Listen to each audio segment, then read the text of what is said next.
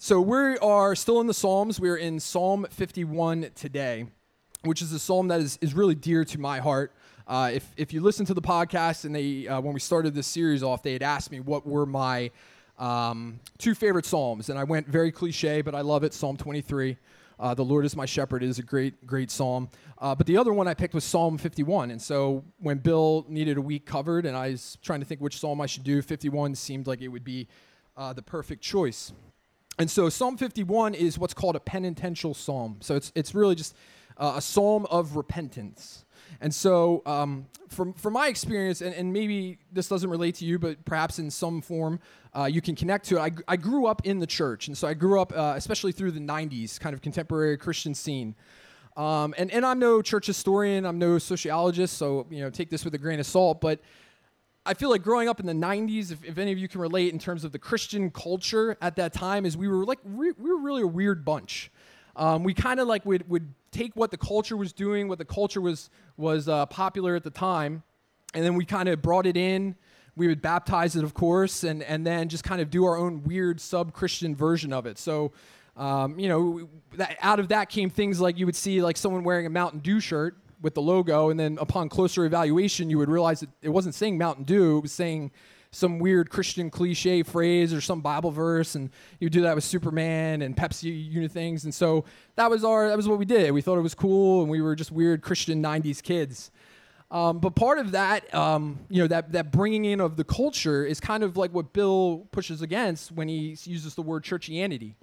And by that, he means a few things, but one of the things is that the culture in some way, shape, or form is maybe having a little bit too much of an impact, too much of an influence on how we do things as the church. And so very popular in that time, and I'm sure this predates my youth group days, is we had things that became like the sinner's prayer or accepting Jesus as your personal savior. Now, these things aren't wrong in and of themselves, but they got to a point where we were kind of just going through the motions. That we would have, a very moving worship service, the kick drum and the bass would really get down to the deep of somebody's core, and then we would all bow our heads and close our eyes, and the pastor would have everyone raise their hand and would say, just say this prayer. And then maybe, there are churches that did it a lot better, but then sometimes you would just leave it at that. And so this person said this prayer, but we don't know if there was any real faith actualizing it, if there was no faith connected to it, because it's faith that is what unites us to Christ, not just the doing of any particular action. And accepting Jesus as our personal Savior, it was our get-out-of-jail-free card. Lord, I accept you. And, that's based off of Paul in Romans chapter 10. He says, if you confess Jesus Christ as Lord and believe in your heart that God raised him from the dead, you will be saved. And so accepting Jesus as our personal Savior really is the second half of that verse, that we're believing that God raised him from the dead. He is vindicated in what he did, that he accomplishes salvation for his people. But then where is the first half of that verse? The idea that Jesus is Lord and has full authority over your life, what you do, what you say, how you act, how you think, what doctrines you believe, how the people of God are to worship him, and how much culture should impact and affect the things we do as a church. And so this is kind of my background, and I can say that the teaching I kind of got in Sunday school, I knew the Bible stories, and I knew the moral lessons that I was supposed to pull from these stories, but I didn't necessarily understand the doctrine of repentance, which is what we're looking at today in Psalm 51. Now, of course, that may not be any fault of the churches that I was raised in. I just could have been an idiot teenager and adolescent. I'm sure none of us know any of those. But it wasn't embedded in us that repentance was of extreme importance for our Christian life. And we know that because we see Jesus in the Gospels. He begins his entire ministry with what? The words, repent.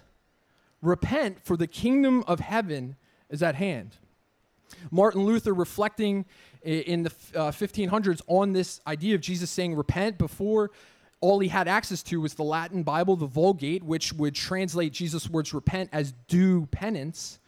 When he was able to get his hands on the original manuscripts in Greek of the New Testament and began studying what Jesus was saying, he understood that Jesus wasn't saying do penance. He understood that what Jesus was saying and willing is that the whole of the Christian's life, a believer's life, should be one of repentance. And this was the first of his famous 95 theses that he would nail to a church door which essentially would launch what we know as the Protestant Reformation. And so repentance is what we're looking at today, and we'll be in Psalm 51. And so in Psalm 51, if you have your Bibles, go ahead and turn to that. We see a superscription. Now, a lot of times we just kind of blow past these. It's, sometimes it'll just say a maskil of David, or maybe won't even have a superscription at all. But this particular psalm is very critical to read that superscription that is in the original text. And we read, so David is penning the psalm. He says, "To the choir master, a psalm of David." So David has written this. "When Nathan the prophet went to him after he had gone into Bathsheba." And so the historical context for this psalm, if you're unfamiliar, is when David, he sends his army out to war. And so then there's an initial kind of warning by the narrator when he's emphasizing this, that David has sent his army to war. He normally would go with them to war, but instead he chooses to hang back and let them go fight his battles. And so while he's home and the soldiers are away, David is up on his roof and he sees a young lady. He thinks, it's pretty good. He knows it's Bathsheba. He brings her over. He lays with her, and then she is pregnant with his child. And so he panics. He's now committed adultery. This child will be very much evidence that something has been up because her husband Uriah is at war. He is away. And so he brings Uriah back from the front. He tries to get Uriah drunk, so he'll go home, lay with his wife, and then that way he can cover up the pregnancy and everything will smooth over. But instead, Uriah in this story is a more noble character, is more righteous than David at this time. And so Uriah sleeps at the gates of the castle because he knows his brothers in arms are on the front. He knows his brothers in arms are sleeping and fighting and are cold and tired and worn out. Why would he then go home to the comfort of his own bed to lay with his wife? And so David then has to send a message with Uriah, a sealed message in his hand, trusting Uriah's righteousness that he's not going to peek at this message, that he then gives to the commander. And the commander puts Uriah in the harshest part of the fighting, and then they have everyone pull back from him. So that way Uriah is sure to be killed and is killed on the front line. And so David thinks he's gotten away with it, but God sends Nathan to then confront him on his sin. Nathan does, and David then feels the full weight of his sins and knows his sin will found him out and has found him out. And so he pens the psalm. And so we're going to read Psalm 51, and then we'll just go back and have a few comments on the passages, and then hopefully hear what the Lord is teaching us today in terms of repentance.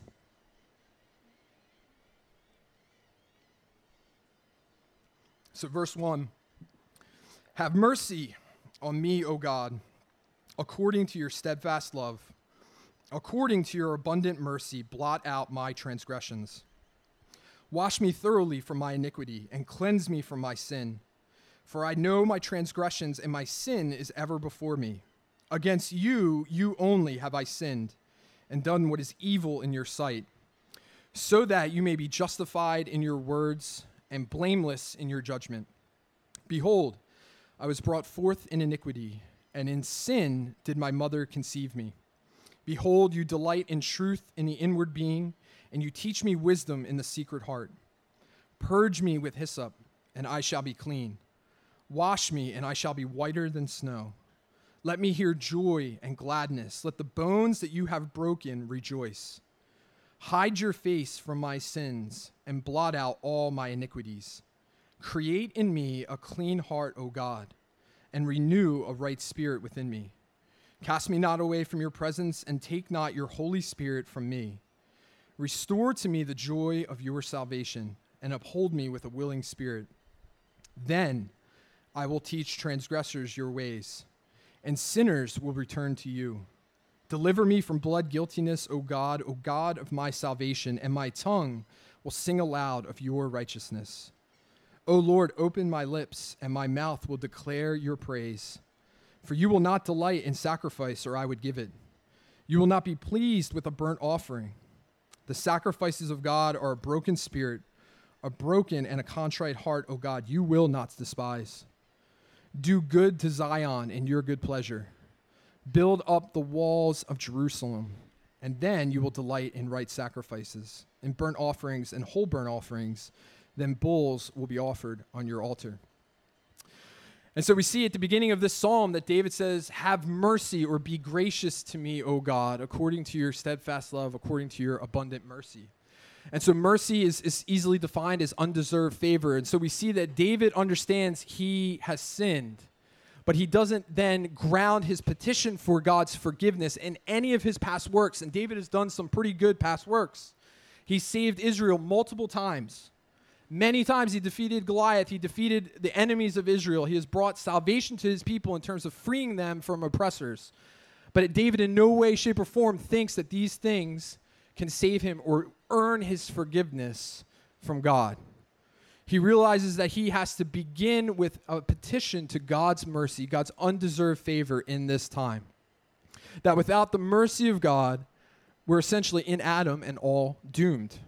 As I was studying for this, the commentator that I was reading, reflecting on that fact of a part of us in Adam, apart from the mercy of God, we would have his power would destroy us. His wisdom would confound us. His justice condemn us. His majesty affright us. But by his mercy, because of his mercy, all these things, his power, his wisdom, his justice, his majesty, become for our good, or turn to our good. And so how did David know that he needed to begin this petition, seeking God's mercy? Well, David, as the king of Israel, would have loved God's law. That in Deuteronomy 17, we know that the king was meant to write down under the priest's supervision a copy of the law of God, and that he was to read from it each day and to meditate upon it. So David would have known of Exodus 34, when the Lord is passing before Moses, when Moses asks God, "Show me your glory," and the Lord does so and passes before him and proclaims his name, the Lord, Yahweh, Yahweh.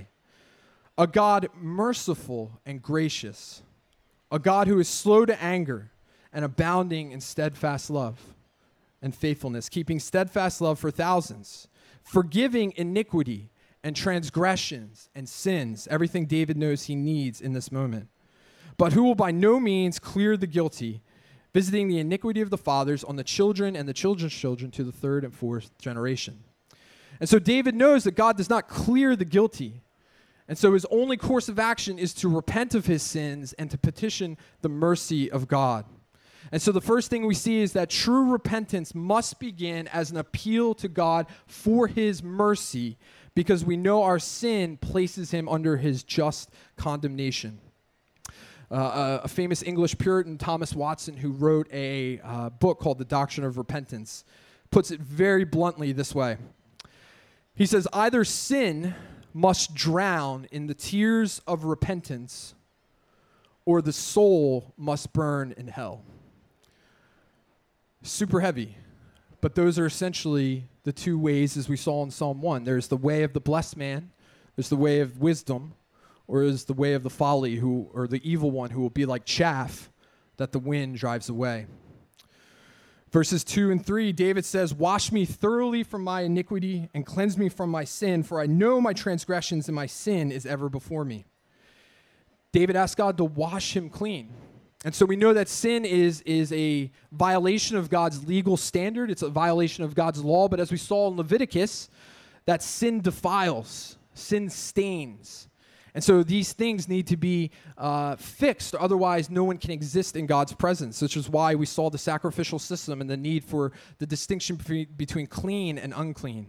And David asked God to not only wash him once, but to wash him thoroughly, to wash him and wash him again and again, knowing that he is far from perfect and he is far from living up to God's perfect standard. And he says that he knows that his transgressions and his sins are ever before him. Paul in Colossians 3:5, speaking to the church in Colossae, says, "Put to death," or in the old King James, "mortify what is earthly in you." And then he says these things that are earthly are sexual immorality, impurity, passion, evil desire, covetousness, which is idolatry. And so for us to be able to put to death, to mortify what is earthly in us, we have to know. There has to be a knowing of our sins. And a knowing of our sins only comes if we're like the blessed man in Psalm 1, that is delighting in the law of God, that is meditating on the law of God, that knows the word of God, so that way he can spot his sin and know what he needs to do to correct it. And we also need the members of God's church, which is essentially the one another's of the New Testament. That this is what church membership looks like, is that we hold each other accountable, we encourage one another, we support one another. But God forbid, if something happens where we need to correct a brother, we go through the Matthew 18 sequence that Jesus teaches. And so Watson, going back to him again, he says this in terms of knowing that I infer that where there is no sight of sin, if you do not know, you can't repent of what you don't know, there can be no repentance. Many who can spy faults in others see none in themselves. And for those who are with us with the Sermon on the Mount study, this is really essentially Matthew chapter 7. The idea that Jesus says and teaches, take the beam out of your own eye before you even would dare go to take the speck out of your brother's eye. That we have to examine ourselves, and then that way we're able to go to a brother or sister with a humble heart, hoping and longing for their repentance if it's needed. Continuing in verse 4, David says, against you, you only have I sinned, God. And so this is really a stunning statement if we think about it, because David is saying against God alone has he sinned. But if we remember our story, he's sinned against Bathsheba. He's either seduced her or he's exerted his power as king to bring her in. He's sinned against Uriah. He has committed adultery with his neighbor's wife. He's coveted his neighbor's wife. He's had him put to death. He's corrupted the leaders of his army. He sent them a message that they have to do a sinful act, and they don't want to disobey the king. So he's corrupted his leaders. He's sinned against the people because as king, as the representative of the nation, he's to be the moral standard showing God's law in how he lives. And so he has sinned against the community of people.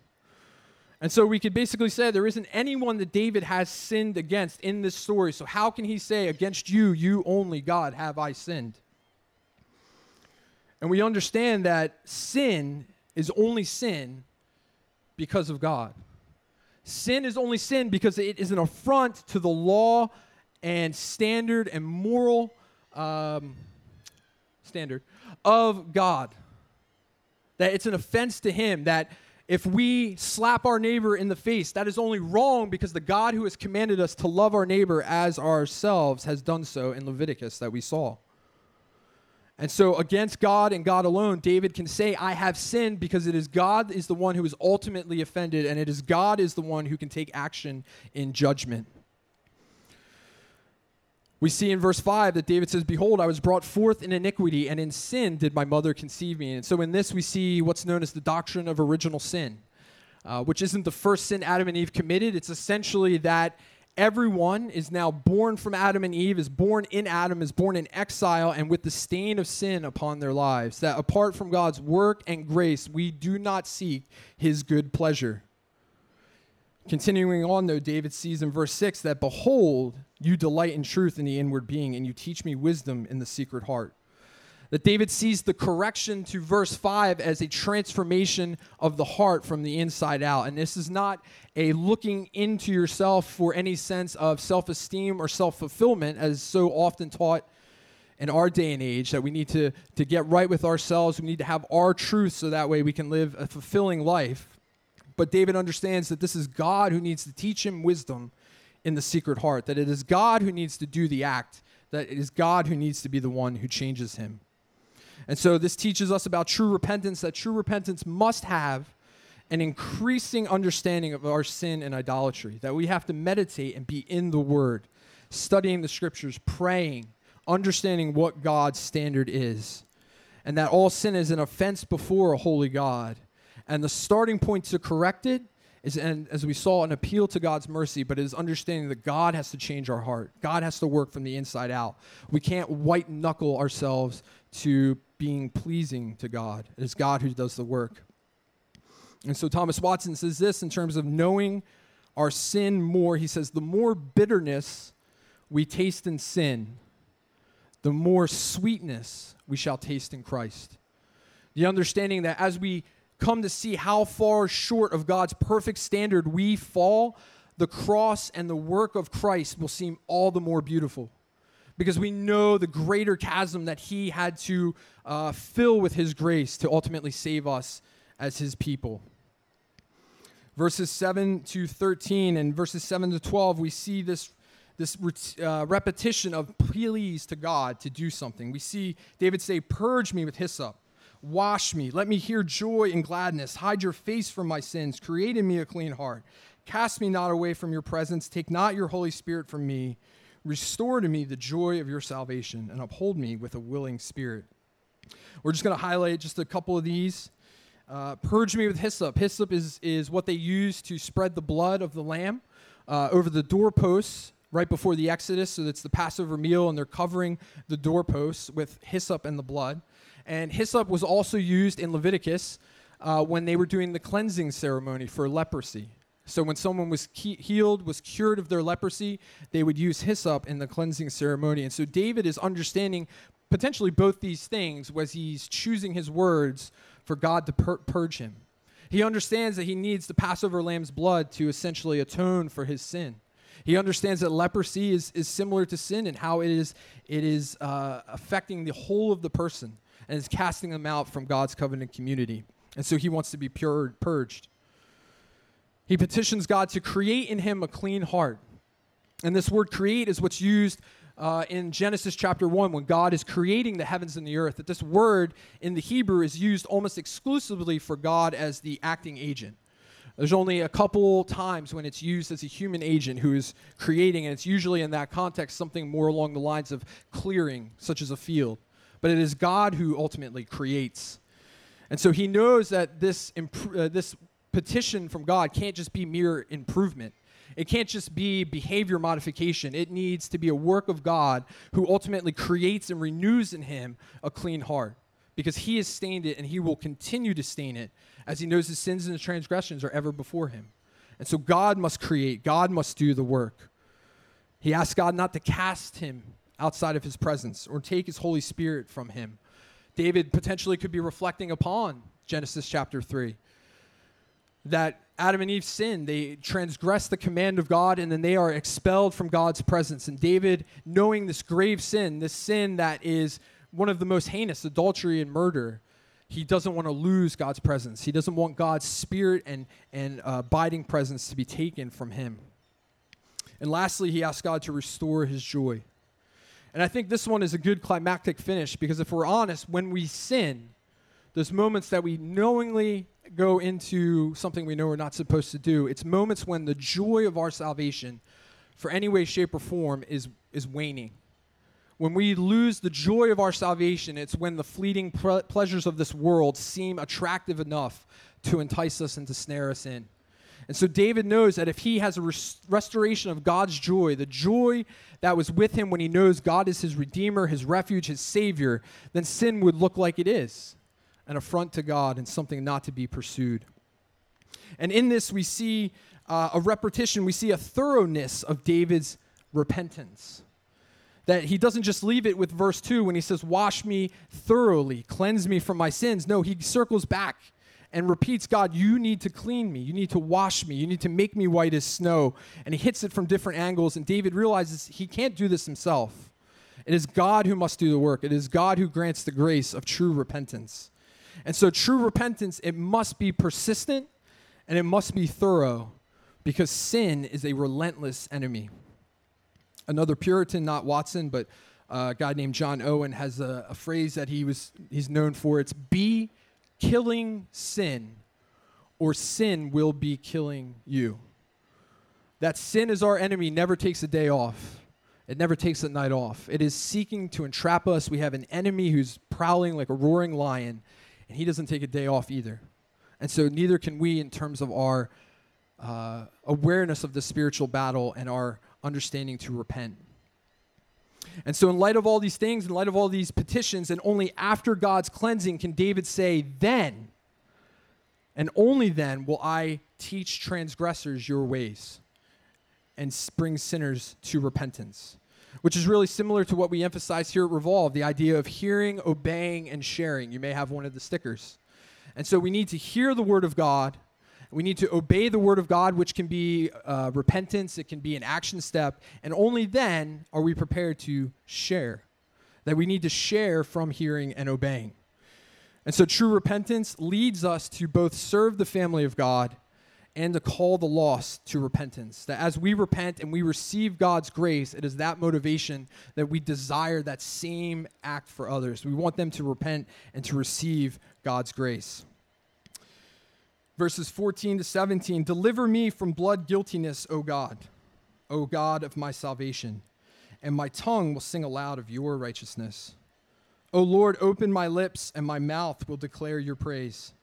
For you will not delight in sacrifice, or I would give it. You will not be pleased with a burnt offering. The sacrifices of God are a broken spirit, a broken and a contrite heart, O God, you will not despise.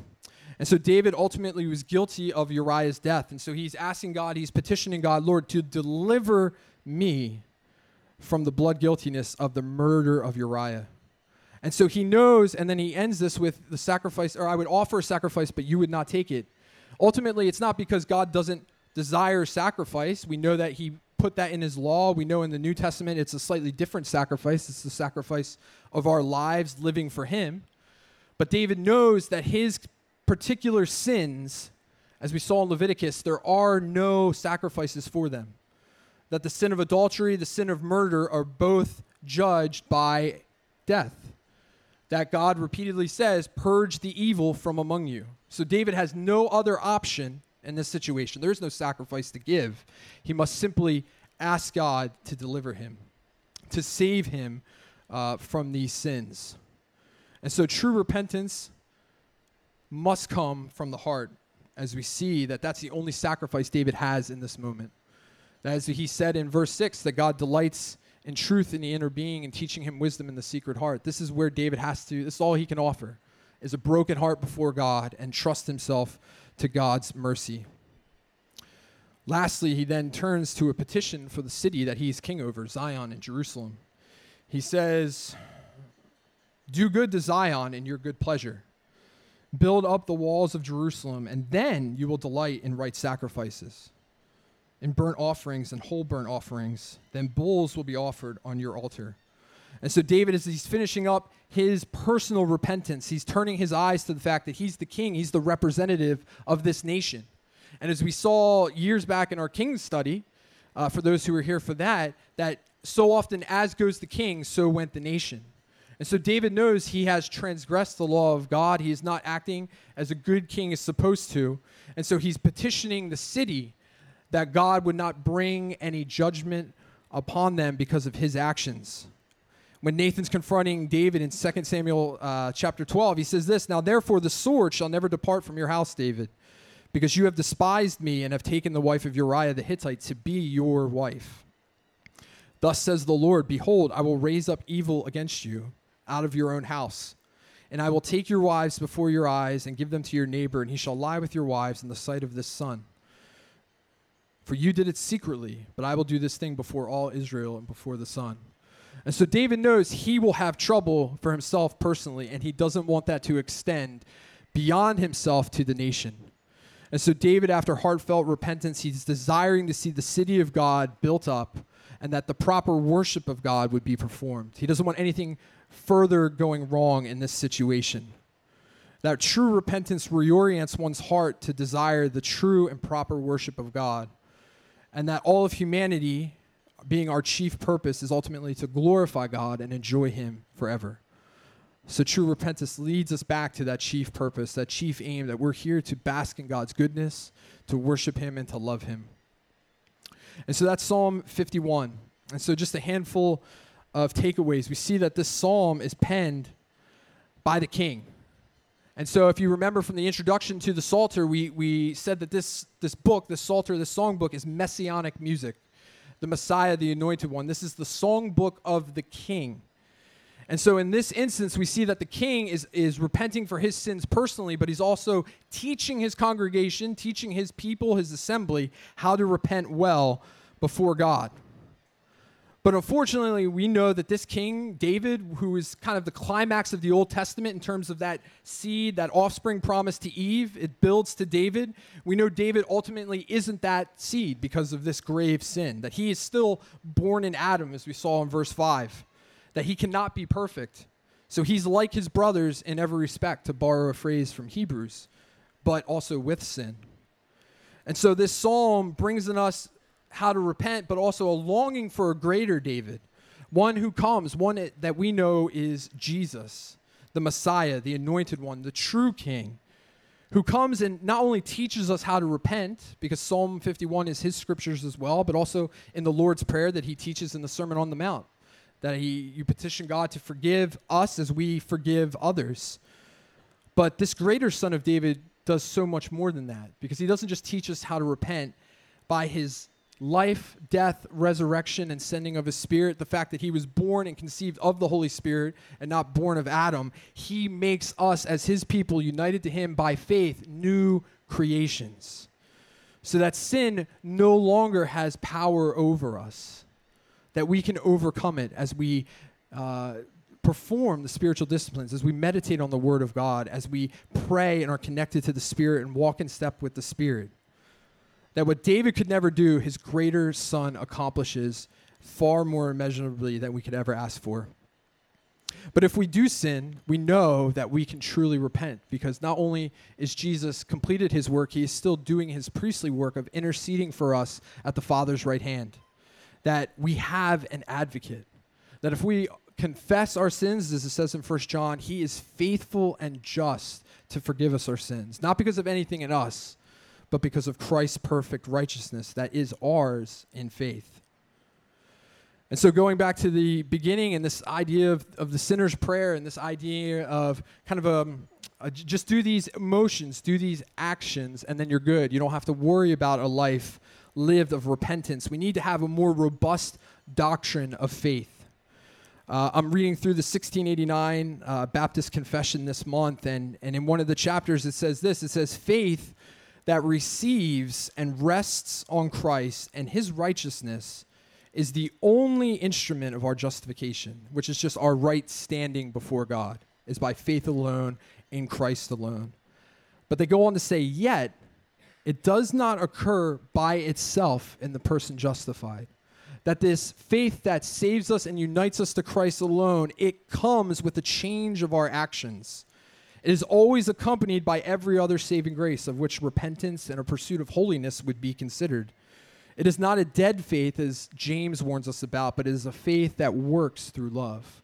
A faith, a true faith that is emphasized or is shown by our actions, by our understanding of that we need to come and repent before God.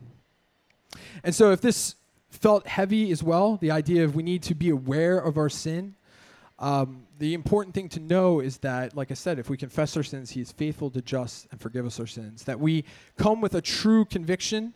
We come with broken and contrite hearts, but we don't, don't beat ourselves. It's not asceticism. It's not, you got to, whack your stick on the head 5 times or 10 times. You come with a broken heart and you run to Christ, because he offers freely his grace in the gospel. Finishing up with Thomas Watson again, he says this: upon our turning to Christ, which is essentially what repentance is, you're seeing that the direction you are on is wrong according to God's standards, and you are turning to then correct your path. Upon our turning to God, we have more restored to us in Christ than ever was lost in Adam. God says to the repenting soul, I will clothe you with the robe of righteousness. I will enrich you with the jewels and graces of my Holy Spirit. I will bestow my love upon you. I will give you a kingdom, son, daughter, all I have is yours. That we see in Ephesians 1:3, that blessed be the God and Father of our Lord Jesus Christ, who has blessed us with every spiritual blessing in the heavenly places. That's ours.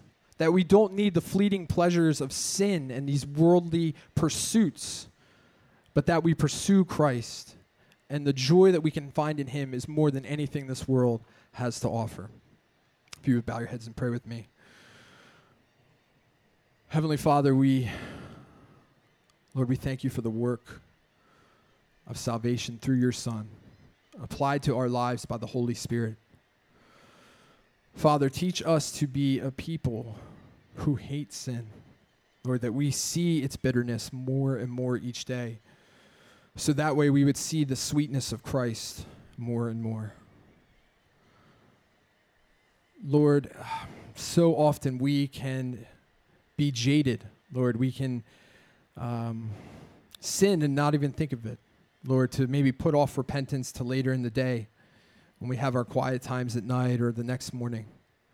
But Lord, teach us to repent when we feel the conviction immediately. Lord, when we know that we have wronged a brother or a sister and ultimately have sinned against you, Lord, that we would seek repentance eagerly, knowing that you desire and delight in a repenting soul. Lord, that the righteousness of Christ is ours, that you will clothe us in his robes of righteousness, that we don't need the tacky garments of the world and of the enemy. Lord, teach us to put to death what is earthly in us and to put on the new self, as it says in Colossians chapter 3. And Lord, that we may be a shining beacon of your people, not as a bunch of dead Pharisees, Lord, who do all the right motions, Lord, but don't have a love and compassion for the lost. But Lord, that we would do so because we want to honor your holiness and call those who aren't a part of your family, a part of your kingdom, with humility, knowing that we are just poor beggars ourselves, trying to tell other poor beggars where there's bread, where there's the bread of life. And so, Father, we thank you for Christ. We thank you for our assurance of our pardon because of his work and not anything that is done in us. And so we can know that we are yours because we are Christ's. And we pray this in Jesus' name. Amen. You're dismissed. Thank you.